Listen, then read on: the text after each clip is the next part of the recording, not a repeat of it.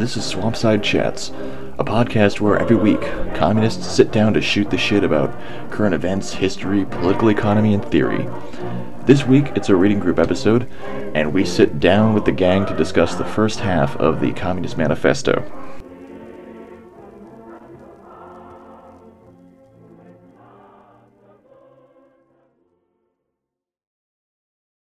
My name is Jake. I'm with Communist League Tampa.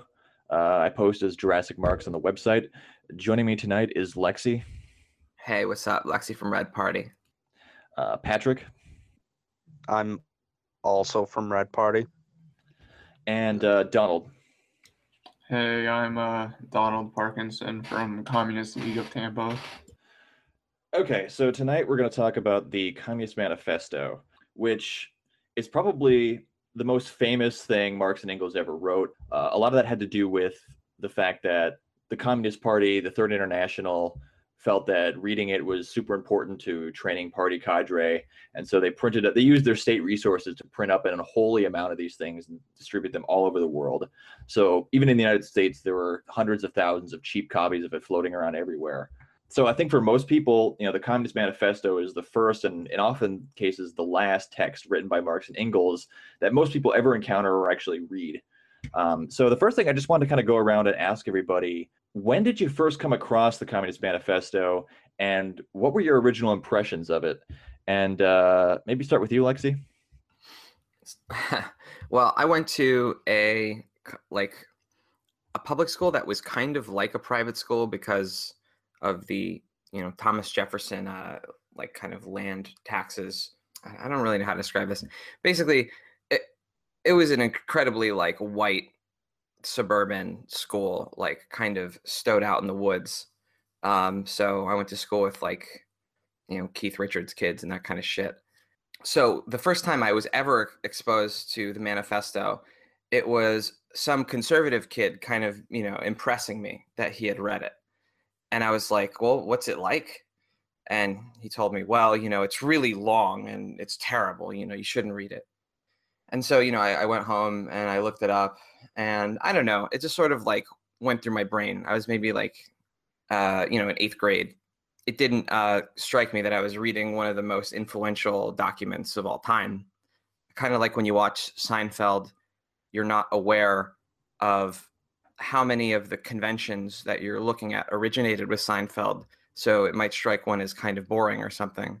I think that's kind of what I was feeling when I was reading the manifesto. I had seen references to it so many different places that it was like reading a religious text or a touchstone, like 1984 or the Bible. It was a really strange elemental cultural experience. So I had a sort of mystical engagement with the text, even though I didn't understand it at all. What about you, Patrick? With me, I read it freshman year of high school or something like that. And basically, I was sort of inspired by it a little bit.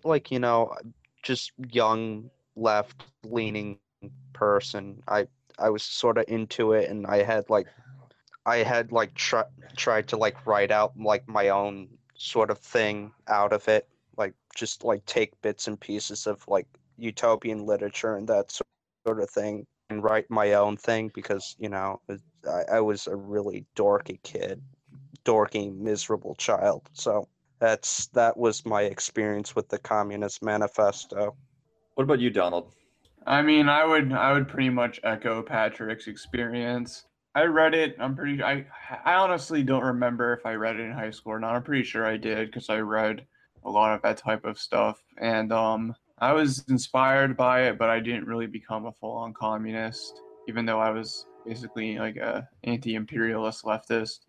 But it wasn't until I kind of made a full-on commitment to read all of Marx's works, and I actually read On the Jewish Question first. But eventually, by that time, I was very impressed with the Communist Manifesto. But yeah, my first impressions of it were I didn't exactly, buy into it instantly. I think it took it took more education for me to truly understand it, I think. Yeah, I was kind of the opposite. I totally bought into it 100% when I first read it. And when I first came to it, I grew up in the Midwest and, pretty working class, and I was like a Christian conservative, and I used to like watch Fox News and listen to Rush Limbaugh, even when I was like a little kid. And so I was like this little, I don't know, young Republican asshole. And eventually, I think I used to stay up some nights and watch like Politically Incorrect with Bill Maher. And I remember at one point, Bill Maher argued that the communism was evil. I think Whoopi Goldberg was on, and she's like, no, it's not. I told my dad about this exchange, and he goes, well, you know, son, communists weren't evil. They were just misguided more. And which is weird because like my dad was the one who was all into Rush Limbaugh. Like he literally bought the Rush Limbaugh novelty ties and shit that Rush Limbaugh sold.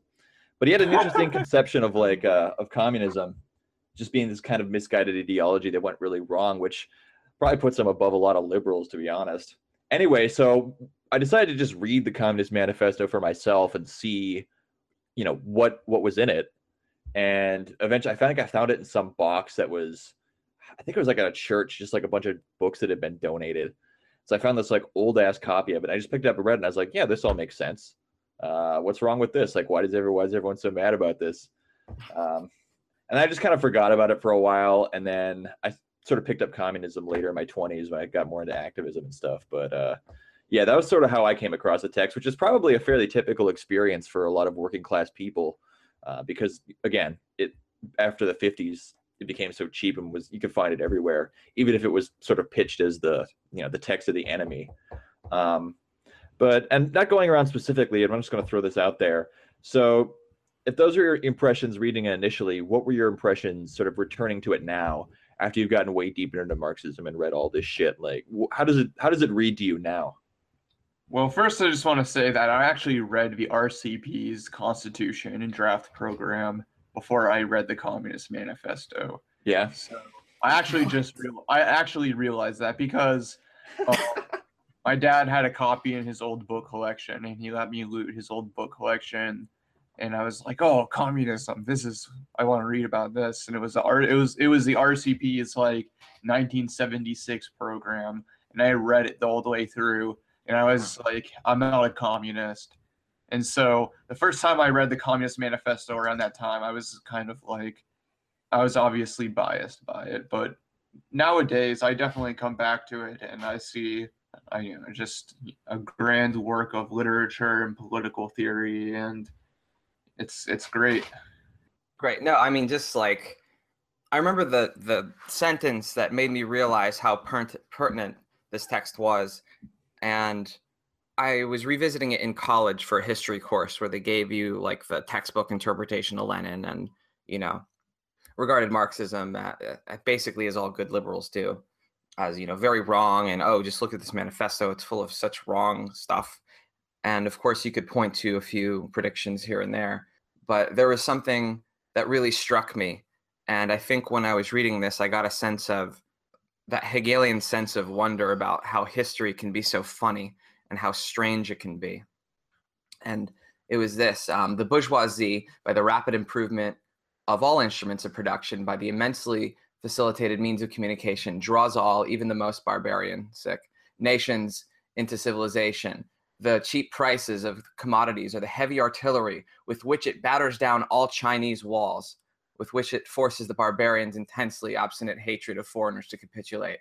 It compels all nations, on pain of extinction, to adopt the bourgeois mode of production. It compels them to introduce what it calls civilization into its midst, to become bourgeois themselves. In a word, it creates a world after its own image.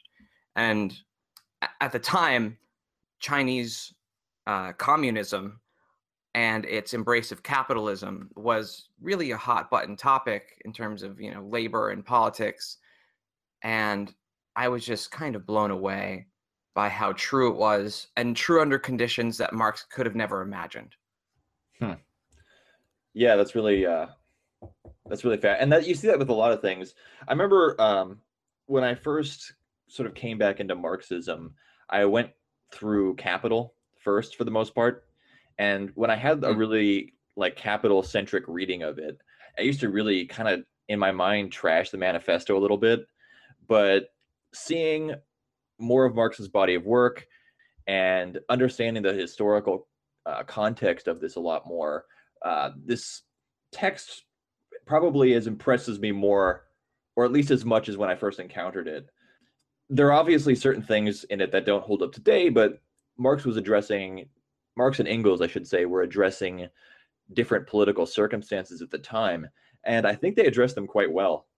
If no one else has anything on that, let's move on to the text. So it starts, interestingly enough, with the line, "A specter is haunting Europe, the specter of communism."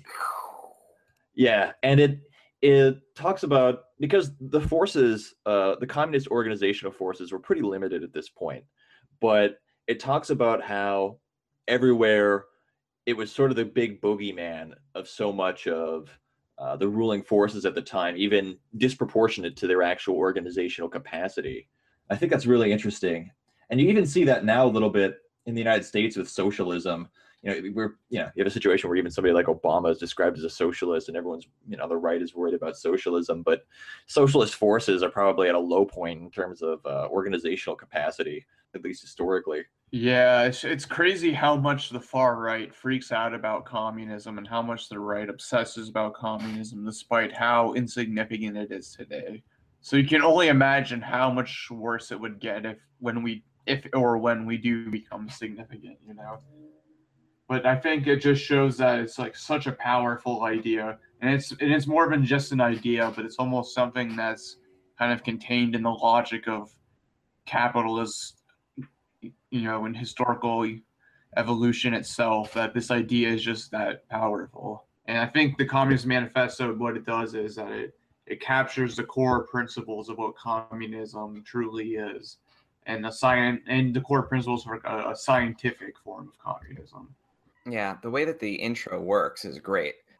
All the reactionary powers in Europe are leaping at phantoms. They're leaping at this. They're haunted by this idea of communism. And, what opposition party hasn't been called communist by its opponents? And it almost is like, well, who's gonna take this up? You know what? Fuck it. We're gonna do it. We're communists. We're them. Okay, we're your ghosts.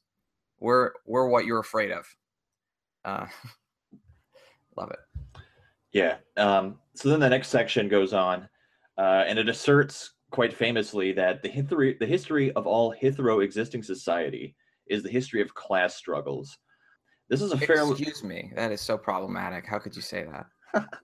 Well, it's a fairly modern idea, and it's interesting that capitalism produces this analysis in a way, and that the relationship between the bourgeoisie and the proletariat almost retroactively structures the relationship that Marx and Engels examine past societies through. And it's interesting how, people talk about how Marxism is teleological and so forth. And in a sense, it kind of is, because they do see the development of, you could say, the dialectic between bourgeois and proletarians as developing towards something. And it makes sense, I guess, that you would only retroactively look at history as a part of that development. Yeah, I mean, I actually defend teleology, basically, because if we choose communism as a teleology, as the basically the goal that would redeem all the suffering of the progress of progress, basically, because human progress is built on a pile of skulls, and so in a way, you can almost create a historical vision that's not just scientific but moral, where communism is basically ultimately the redemption of all those who have suffered through the past because of the excesses of class society. So there's many reasons to kind of argue for communism as a telos of history, I think. And I think we should be more willing to defend that idea than, is fashionable today, perhaps. I agree with that insofar as the ethical vision of communism is so incredibly powerful. However, I think a lot of the rejection of teleology comes from the idea that there's a material process that will carry us to communism. And I always think this is a terrible misreading of Marx, and that despite the fact that Marx uses language that suggests that, he's talking about people doing things when he's talking about these great forces. I don't think he sees these things as necessarily in conflict. Yeah, he sees how the material conditions create historic opportunities for the proletarian to triumph in class struggle. But I don't think that I mean, in a sense, I think that he suspects that it is ultimately inevitable. I don't know to what extent Marx could have predicted human society's capacity to destroy itself through the atom bomb or what have you. But from his standpoint, you could see how he argues that the conditions of capitalism will develop things so that productivity gets higher and higher. And sooner or later, you're going to have to eventually figure out a way. You can only produce so much, and you can only do so much with people's free time.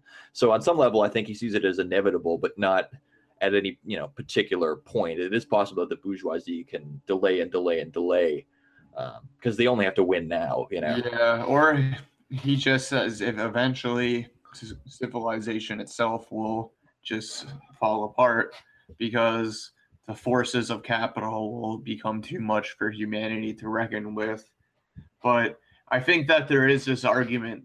He says it straight up. The proletariat, the capitalists create their own gravedigger, the proletariat. So it shows that one, the capitalism is creating the gravedigger, but the gravedigger still has to dig the grave. It doesn't necessarily mean that there's an automatic tendency for capitalism to bring about its own ruin. But I think that the idea that communism is inevitable can be a very powerful historical myth that very much brings people into that very much makes people want to fight for it in a way because they feel like history is on their side. The wind is at our back and so forth. Yeah. And I think there is a value to this notion that history is on our side because we have two choices. We can move towards a society where people have less freedom or a society where people have more freedom. And there is still a value judgment there, but it's still essentially asserting that we are on a side of a certain type of history, at least. Well, yeah, you can see an enthusiasm contemporarily among even non-Marxists or perhaps even not people who aren't of the left for the prospects of automation and the fact that so many jobs are going to be taken out. But that's something that the bourgeoisie in power will have to reckon with politically. Now, they're probably going to find the shittiest possible solution in order to maintain and continue their rule. But the prospect of reduced labor time and of having more free time to live your life, and the idea that that's going to happen due to the technological development of production and science is something that is a tremendously animating concept because it gives people something to point to and something to look forward to in the future. Yeah, and it's important for us not to submit to the noble lie or the Sorelian myth as our basis for a belief in a communism of the future. I think that would be a big mistake. I think that it betrays sort of the spirit of the works of Marx and Engels and what makes Marx and Engels different than the other socialists. Well, yeah, I mean, Sorel basically says that, Marxism is incorrect. Capitalism isn't going to collapse, but we can create a myth that capitalism is going to collapse, and that will bring people into action anyway. So there's obviously something very wrong about that. There's got to be something in between, total ideological bullshit, speaking without regard for truth that supports some kind of political project or something. I'm just to speak loosely, and something that is purely factually correct in a positivistic sense. There's this, the acceleration is called this an interstitial kind of speaking. It's not, I'm not lying if I say that, I believe that human beings are rational to enough of a point that they're eventually going to figure this out. Because I think that's what Marx is stating too. It's an immense belief in the rationality of humanity. It's an immense belief in the human capacity to understand its own interests. That's also at work in addition to a sort of technological optimism to a degree. And I think the recognition of the technological optimism is, I don't know, it's controversial, but I think there's a good reason, like you were saying, Jake, to appeal to those material processes. But it's also unavoidable that we have to say something good about humanity, because otherwise we could just, be Black Mirror. You know what I mean? Right. And I think that's the predominant way people see technology, especially on the left. Yeah, that's well put. Returning to the text, So in this section, Marx proceeds to sketch out a summary description of the historical development of political classes and the emergence of the bourgeoisie. I guess the two questions I have, and I can throw this out to anyone who wants to take it. What does Marx include in this schema, and what important parts might he have left out here? Basically, Marx is kind of presenting the bourgeoisie as completely liquidating the petty bourgeoisie. And so he kind of presents this picture where both classes are completely divided and they've come to the ultimate head, essentially. They've come to a head, essentially, because there is no longer a middle class, or he sees that tendency coming. And I think that Marx greatly underestimated the growth of the professional, bureaucratic, specialist strata of society that are essentially part of the petty bourgeois. And that as it is true that capitalism destroys the peasant and small producer, but it also creates a whole strata of specialists and whatnot that still have an interest in the maintenance of the capitalist system. Yeah, I think that's correct. It's really the middle class problem. And of course, when we talk about middle classes, and I was always surprised that, Engels and Marx are using the phrase middle classes. I thought, surely this must be bourgeois propaganda, but, like it's there. Like it's something that they consider at least that they're using as an analytical category. And I think you can't really talk about class without talking about income whatsoever. In America, we tend to reduce class to income gradients, income levels, whereas a Marxian analysis is more about the labor process or more about social reproduction and property relations. And in this respect, it would be hard for Marx to see how ownership has changed. Like, what does it mean to lease a vehicle from Uber so that you can pay it off while you're using it? Like, do you own that? What does it mean if there's a company that's sort of exploiting legal loopholes in property relations to pretend that their employees are small business people, when in a production relations sense, maybe in a power relations sense, not by law but by fact, the Uber driver is working for Uber despite the legal documentation. Like, I know Marx is especially well equipped to tackle these problems, but he doesn't predict all of them. Exactly. It's the Uber driver. You can't have a formalistic view of class where the legal contract is what defines your class, because then you're just basically defining society, the working class, as a caste within a class. It's like those who legally work for a wage are the working class. The working class, or the proletariat, is really the entire pool of society that is reliant on the wage fund, whether they're employed or unemployed formally. And so you really can't let the formal the contract of employment strictly define like what is wage labor and what is not.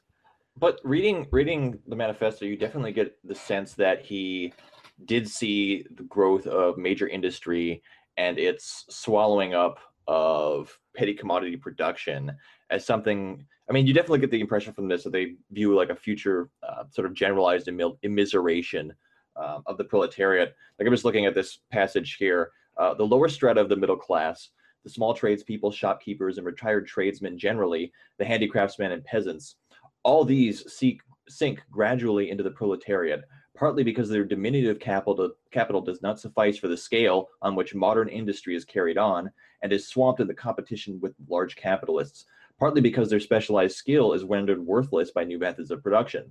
Thus, the proletariat is recruited from all classes of the population. And I feel like maybe perhaps different historical developments, sort of in recent decades could definitely complicate that schema to a certain extent. Oh, for sure. I mean, it's part of that ironic cunning of history that Marxist communist regimes were responsible for proletarianizing a bunch of traditional property relations. Capitalism isn't necessarily as thorough as Marxists thought. I think this is kind of unavoidably true. Like, Marxists, and including Marx, this really does go back to Marx, didn't have as much of a sense that that capitalism would leave traditional property relations intact in the formal subsumption sense, where, kind of like the Roman Empire, they allow things to go on as it was, but they just, they profit off of it now instead of the traditional class elite. Marx tended to think that formal subsumption would always give way to real subsumption eventually. And yeah, that's true.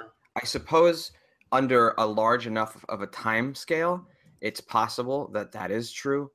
But it's one of those things one of those historicist claims that's extremely difficult to verify, to falsify. Well, the thing is that there are certain labor processes that just by the nature of the labor process are difficult to mechanize, and then, so therefore, yeah, you still have large immigrant labor forces that are under coercive conditions picking fruit today. But I think where Marx is correct in the manifesto and his whole kind of teleology of capitalism is that, and I hate to quote him, but Julius Evola, the classic fascist reactionary, he says that capitalism is just as subversive as communism. And I think that he actually gets Marxism better than some people do, because he sees how capitalism actually is a subversive and revolutionary system, because it's destroying patriarchal property relations. And because of that, it does destroy an aspect of how much whole tradition has over society. It does give women more freedom because it reduces the home as a location of production. And because of that, women are able to assert political interests and fight for things like suffrage and sexual freedom and whatnot. So in a way, Marx is correct in the manifesto that capitalism is making society change at a rate faster than ever before, and that it does open up entirely new potentials for human liberation, and that you can't just have a completely negative reaction to capitalism, but rather a positive vision that transcends it rather than just negates it. Did anyone else have any thoughts on this section before we move on? Yeah, I thought, well, what's interesting about it was the prediction itself was how you would see, like, later on, as the middle class was more threatened, like certain segments of the middle class was more threatened, the language of the peasantry would be incorporated into fascism specifically, like the development of fascism. Like you see it heavily in German propaganda, the talk of the peasantry and the traditional family that is directly associated with the middle class. You're talking about blood and soil nationalism and all that. Yeah, specifically, yeah. Like, yeah, I see what you're saying. Like the idea that the peasant and the small proprietor can be revolutionary, but by the time of World War II, those people are performing as the mass base of reaction. Yeah, pretty much. It's even in Mein Kampf when Hitler talks about living space.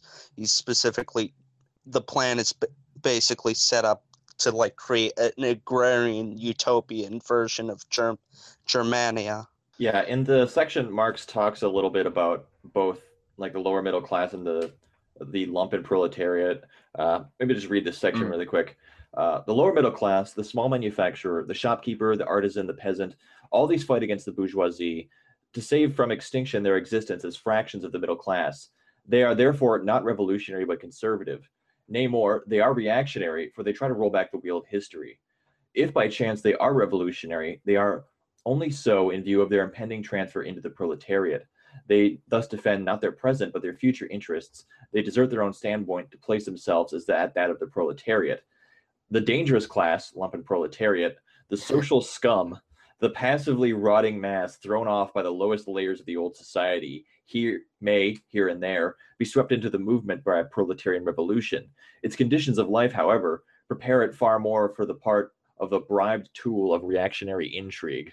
Let's just be honest. I mean, I think the lumpen as a class, it's a divided class, because people within the lumpen, if we consider the lumpen proletariat the black market, production within the black market, that there is division within that.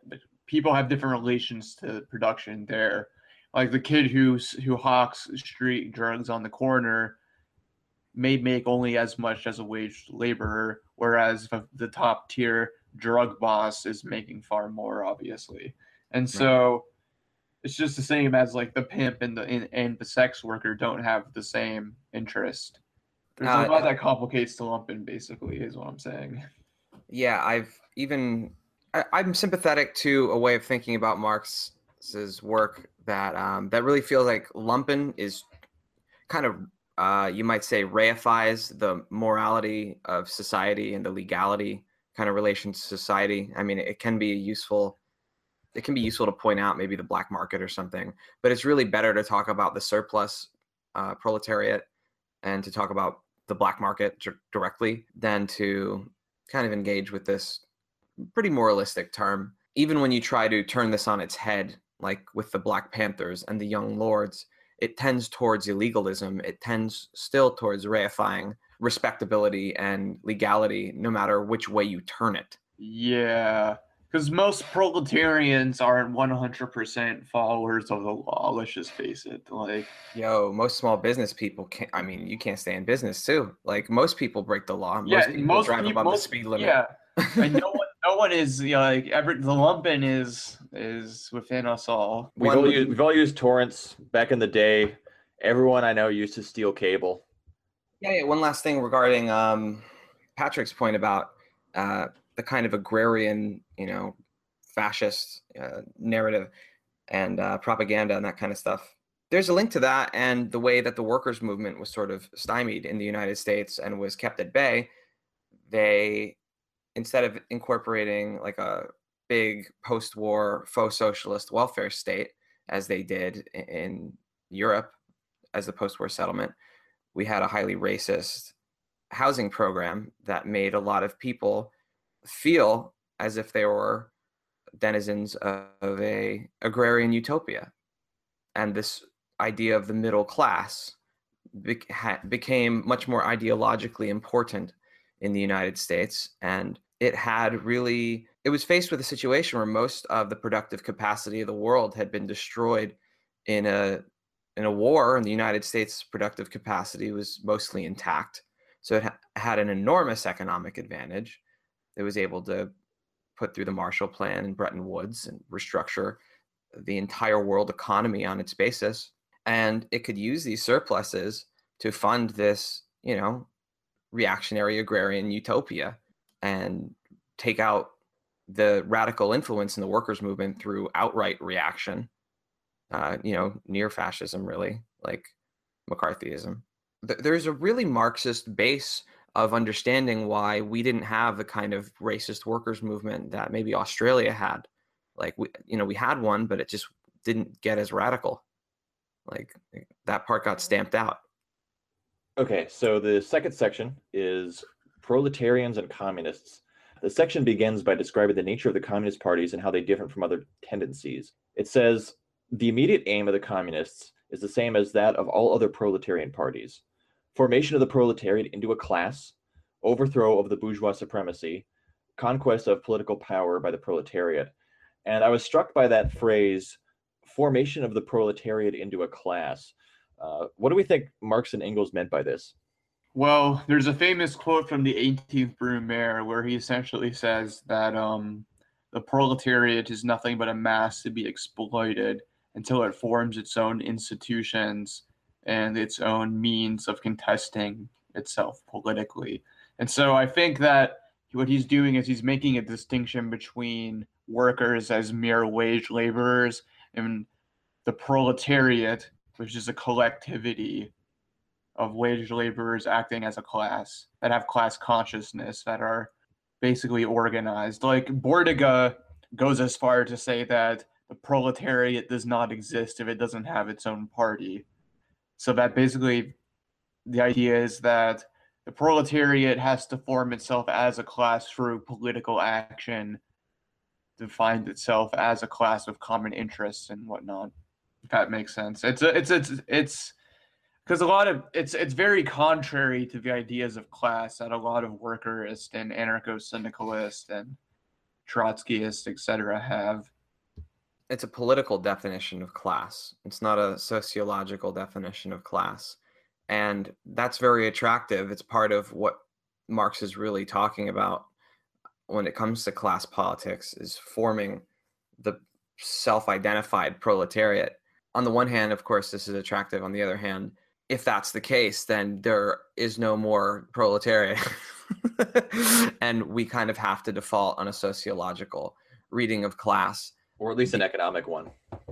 Well, yeah. That's what I mean, I'm kind of talking about. Like economics being at the base of sociology. I wouldn't go as far to say that there is no proletariat. There's just that's scary. I don't like it.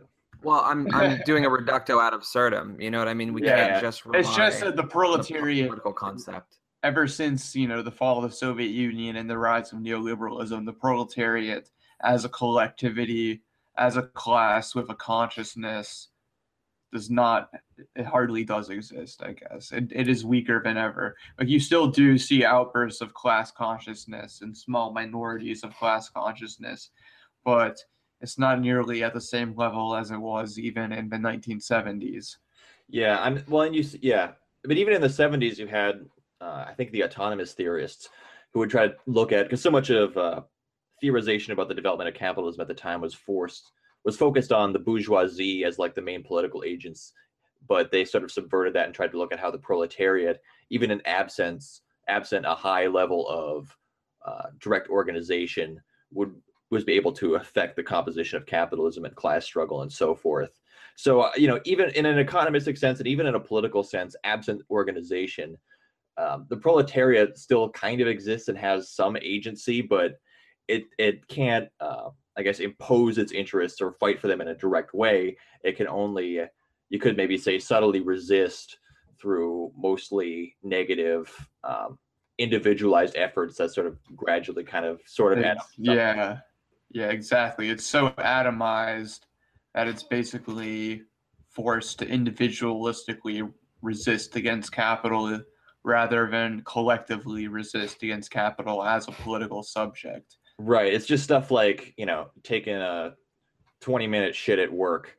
It's the same thing like in the Soviet Union. The workers were so atomized and they had no ability to form their own institutions as workers, as a class, that they were essentially reduced to simply individualized forms of resistance that were, like you said, taking a 20-minute long shit at work.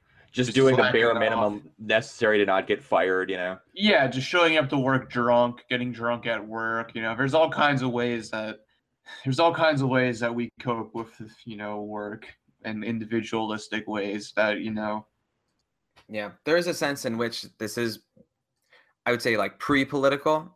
This is the grist for the mill of proletarian class politic, but of course, reduced to individual acts of insubordination, it leaves people very vulnerable. Right. And the autonomists, you have to admire the autonomists in a way, in the same way that, you had like critical race theorists and feminists want to like see more agency in their, favored populations. They didn't want to just view women and Black people and the working class as passive subjects that are getting things thrown at them and being defined by their whole surroundings. They wanted to give them a sort of ethical dignity that I think it's good to want to do on the one hand.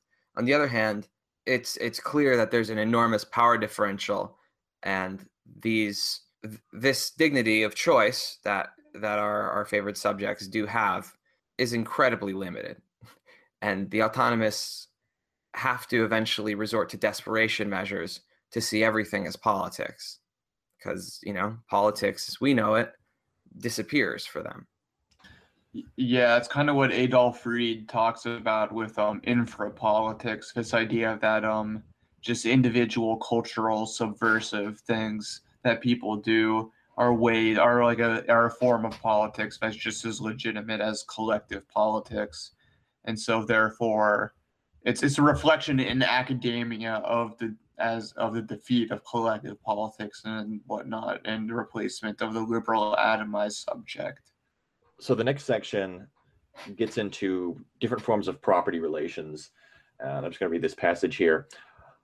All property relations in the past have continually been subject to historical change, consequent upon the change in historical conditions. The French Revolution, for example, abolished feudal property in favor of bourgeois property. The distinguishing feature of communism is not the abolition of property generally, but the abolition of bourgeois property. But modern bourgeois private property is the final and most complete expression of the system of producing and appropriating products. That is based on class antagonisms, on the exploitation of the many by the few. In this sense, the theory of the communists may be summed up in the single sentence: abolition of private property. So I guess this begs the question, would there be a form of property under communism, and what might that look like according to Marx and Engels? There would have to be some form of property, regardless if we're going to play the nominalistic game that Marxists do, that say, oh, well, I'm going to call this thing that you can get rid of, I'm going to call this property. And even though people will still use things after property is gone, there's no property, people are still going to use things, and there's going to be some way people use things. And so I don't think it's too scandalous that they don't say that there's going to be abolition of property. I think some people would be like, oh, it's so like counter-revolutionary. But yeah, it's hilarious how down to earth that Marx and Engels actually are about these things compared to modern communists. Because like some communist edgelord, some communizer edgelord would be like, no, everyone will eat together and everyone will sleep in like the same communes. Hell yeah, we coming for that toothbrush. Yeah, like they almost actually are coming for that toothbrush, like. But yeah, it's in personal property versus private property. It's one of the first things that I think you'll come to understand as a socialist. That basically, and the best way he explains this is for 9/10 of the population, private property has already been abolished. Like, he's explaining to the worker right there that just because you own your own, things doesn't mean under communism you won't own your own things. It just means you won't be able to own capital and exploit other workers for the profit. That's really all it means. It just means that the system of bourgeois private appropriation is going to be abolished, that they won't be able to that the bourgeoisie won't be able to accumulate a surplus through private property anymore. It does leave open the question, though. Okay, so we're not going to have capital relations. We're not going to have serf relations. We're not going to have slave relations. We're going to live in a classless society. We're all going to have a fundamentally equal relationship to property in a certain de facto and, de jure, like legal sense. Great. How the fuck do you accomplish that? Like, we're not coming for that toothbrush. We have certain regimes of personal property. To draw out what private property means a little more, I usually try to explain it as private ownership of productive property, natural resources, things that are related to large social goods. Like even if let's say something like Google was only run on a few servers in someone's garage, it's still so important that that wouldn't be that wouldn't be appropriate for that to be in private use, because if you switch things around on Google, it has immense social effects. Let's say, I don't know. Yeah, there would have to be some kind of base almost, and we might be getting beyond my pay grade of what I'm comfortable committing to, like on a podcast, but like you'd almost have to have, again, there would have to be prohibitions on one, using your property to exploit other people. I think there would, of course, should be abolition of intellectual property. So if you had like the Google example, easy. It'd be easy to generalize that, because you could just take whatever they were doing and replicate it, which I think would be true about a lot of elements in production generally, especially on a mass scale. But there would have to be rules against people setting up quid pro quo relationships for the exchange of goods, at least on a certain scale, perhaps. Like if somebody was like sitting on top of the general social search in and was like, okay, you want to search? What do you got? What are you going to give me? Like that, obviously that person would have to be, I don't know, sent to re-education camps or given a spanking. I don't know. Yeah. Hard to say. Like hard to say exactly how one handles this. And this is always the argument that libertarian philosophers bring up, that you know, when you try to create patterns, you necessarily have to infringe on liberty. Of course, they don't care that patterns can preserve liberty. Right. But you know, they're only concerned with liberty for the best people because they're the best. Right. Speaking of horrible libertarian arguments about patterns or whatever, I'm getting these sort of weird flashbacks to this one time that I was on like an ANCAP like YouTube show. Brought up Stefan's argument about the ovaries being a part of the means of production. It was like, it was just an awful experience. And you know, I think it's very, very, very important to like explain to people that when we talk about private property, we mean what is things that are used to make stuff. Like we're talking about commodity production, what is used in the process of commodity production. I'm going to use that thing you said, ovaries as part of the means of production, as a wonderful segue. Marx talks a little bit about value theory, but rather than in the condensed version, but rather than recapitulate that, let's move on to the section where he actually kind of talks about gender a little bit. Oh yeah. And I just want to read this in a quote, because he's basically responding to accusations at the time that communists were wife swappers or whatever. But I just want to read this because I think it's kind of amusing. But you communists would introduce a community of women, screams the bourgeoisie in chorus. The bourgeois sees his wife as a mere instrument of production. He hears that the instruments of production are to be exploited in common, and naturally can come to no other conclusion than the lot of being common to all will likewise fall to the women. He has not even a suspicion that the real point aimed at is to do away with the status of women as mere instruments of production. For the rest, nothing is more ridiculous than the virtuous indignation of our bourgeois at the community of women, which, they pretend, is to be openly and officially established by the communists. The communists have no need to introduce community of women. It has existed almost from time immemorial. Our bourgeois, not content with having wives and daughters of their proletarians at their disposal, not to speak of common prostitutes, take the greatest pleasure in seducing each other's wives. Bourgeois marriage is, in reality, a system of wives in common, and thus, at the most, what the communists might possibly be reproached with is that they desire to introduce, in substitution for a hypocritically concealed and openly legalized community of women. For the rest, it is self-evident that the abolition of the present system must bring with it the abortion of the community of women springing from that system, i.e. of prostitution, both public and private. The communists are further reproached with desiring to abolish countries and nationality. That's another can of worms. Also, you said abortion, which is such a good Freudian slip. I love it. Yeah. Although I wonder how much of that is like a translation issue. Oh, is the translation? Did the translation say abortion of the community of women? Did that? Oh, you know what? That was a Freudian slip. Shit. Awesome. Okay. Hey, every miscarriage is a work accident. Anyway, I thought that was an amusing bit of sort of moral jujitsu or whatever on their part. Yeah, and it also introduces very early this comparison and, you know, economic structural critique of marriage as being the mirror of sex work. Right. Which is a very powerful and radical critique that many Marxists need to like really grapple with, because it's right here. Yeah. And I also think it's the fact that he accuses the bourgeoisie of seeing their wives as property, which is, you know, introducing the idea that, you know, marriage, the wife is the first form of private property, and that marriage is rooted in these patriarchal class relations, which are very much class relations of production. And he basically throws it back at the bourgeoisie and says, well, you already have, you know, you already see women as property. So, of course, if we talk about abolishing private property, you're going to freak out that we're going to come take your wives from you because you see them as your property.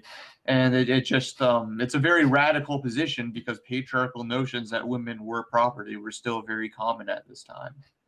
And like Proudhon basically still believed this. Like other socialists still, saw women as property at this period, and Marx is, making an argument against that basically. And it almost reminds me of like the kind of fear from like white supremacists that if we gave full political freedom to the black population of the U.S., that their white women were going to be under attack. Because when the communists were first organizing in the Jim Crow South, a common like poster that KKK members would put up was that communism is race mixing, and so the idea that like communism will mean that like men will no longer control the women that they see as their property is a very common theme you see in reactionary stuff. So up next, there's a little bit on internationalism and how important it is, but I want to skip down to the end and get to the set of demands that come at the end of the section. And they preface it by saying that the measures will, of course, be different in different countries. Nevertheless, in most advanced countries, the following will be pretty generally applicable. 1, abolition of property and land and application of all rents of land to public purposes, a heavy progressive or graduated income tax, abolition of all rights of inheritance, confiscation of the property of all immigrants and rebels, centralization of credit in the hands of the state by means of a national bank with state capital and an exclusive monopoly, centralization of the means of communication and transport in the hands of the state, extensions of factories and instruments of production owned by the state, the bringing into the cultivation of wastelands, and the improvement of the soil generally in accordance with a common plan. Equal liability to all work, establishment of industrial armies, especially for agriculture, combination of agriculture with the manufacturing industries, general abolition of all by the distinction between gradual abolition of all the distinction between town and country by a more equitable distribution of the populace over the country, free education for all children in the public schools, abolition of children's factory labor in its present form, combination of education with industrial production. So some of this has already kind of just been happened through the development of capitalism and through class struggle. Some of this seems very specific to the mode of capitalist production at the time and the way that it was developing, but some of it holds up today as well. Does anyone have any thoughts on that? In general, I think it holds up pretty well. There's a kind of classical Italian left communist or Bordigist kind of notion of invariance. And there's a sort of mystical version of this that is just sort of talking about the red thread, of the essence of communism, the essence of what Marx was getting at. And then there's like a really concrete version of this that looks at this fucking program right here in front of us and says, in this program are political demands based on like the elementary economic analyses, like the kind of laws that Marx was really, let's be honest, just beginning to analyze. And that this program still contains a lot of where political direction should be going as communists. And I would actually agree with that. Like abolition of property and land, application of all rents of land to public use, heavy progressive graduated income tax. And we have a progressive tax, we have a graduated income tax, but we don't have a heavy one. And we have a lot of regressive taxes. Abolition of rights of inheritance. It's totally fucking, that's revolutionary still. You remember the debates around the death tax in the 90s, And on an international level, even the stuff, I'm tempted to sort of poo-poo the stuff about agriculture because, I live in the United States, but there is still a great deal of the peasantry globally that, needs to be incorporated into, I guess, the world system of production. So, yeah, exporting sort of agricultural instruments in order to increase agriculture production globally would be a factor even now if somehow we, seize global power. So basically, the Bordigists are right in that we do have the invariant program. I think that when you look at this, we're looking at, like, broadly speaking, some very essential demands for like a transition out of capitalism. Even the part about like free education is somehow becoming more relevant now than ever because like yeah, with specifically with like college almost becoming incredibly unaffordable, and with student loans and like the rise of charter schools, like one of the few things that was worthwhile about the development of industrial capitalism was that we got like sort of free public education. But now with the development of modern capitalism, we're losing that. We are specifically losing our right to education. Yeah, there's like no reason to think that progress is permanent, basically. All of our rights that we win and fight for can be taken away from us just as easily, basically. Yeah, I mean, shit, I guess Bordiga was right. I mean, wait, I think like what Kotsky says in this article is the Communist Manifesto still obsolete, or is it obsolete? It's to what extent is the Communist Manifesto obsolete? It's from 1901. It's from Kotsky's, non-lame period. But he says that basically there's certain principles that the Communist Manifesto has that are still always going to be relevant. But even like something here with, because But he says that there are certain things that it still gets wrong. He says it needs to be comprehended as a historical document, but at the same time, there are certain, eternal principles that it manifests. And the reason they're eternal is because they're relative to the capitalist mode of production. Yeah, the capitalist mode of production itself rising gives the structures for these ideas to come to existence. Well, and that's a good point that like Patrick brought up too about education, and you sort of see how there really are kind of political limitations to the capitalist mode of production, because even as it develops to such an extent, it almost hits a certain limit and tries to go backwards, despite the fact that it would be like, even look at something, for instance, he talks about centralization of the means of communication and transport in the hands of the state, right? Well, that sounds kind of backwards because everyone talks about how the internet is so dispersed, and there's this like Silicon Valley sort of PB ideology behind the development of all this stuff. But if you think about it, municipal fiber optics would be way faster and cheaper than this sort of dispersed competing monopolies and fiefdoms of these major telecom providers that we have right now. And you could have a more free and open internet if everybody had it, and you used the central power of the state to develop more efficient networks that would go to everyone. And so you see how there is like within capitalism, despite the fact that it has these dynamics that allow it to expand production and increase the means of production and so on and so forth, there are political limitations to it that keep it from realizing the full potential that it's capable of, and bring us back to things that it seemed like we were politically beyond previously. So maybe we should like cut it here halfway, pick up the rest of it next time. Does anyone have any parting thoughts on the first half of it, though? In Lenin Rediscovered, Lars Lee says something about Kautsky believing that the merger formula, the workers' movement plus socialism, it basically is just a distilled version of the Communist Manifesto. Because in the first couple chapters, you have a description of workers and their coming movement. Then you have a description of socialists, and then you have a description of what kind of combination you need to get of socialists and workers to make a distinct communist tendency. And then you get to the last part that's like, all right, now go do it. Yeah, that's basically true. The Communist Manifesto is basically just a theoretical argument for the merger formula. And what's great is that the 1850 address is basically saying how you do it. But I guess we'll end on that note and continue our discussion in a couple of weeks. So that's it for this week. Thanks to our panel again for joining us. If you want to shoot us an email, you can get a hold of us at swampsidechats@gmail.com. If you want to leave a review on your preferred podcast utilization outlet, we'd certainly appreciate it. Until next time, thanks for listening.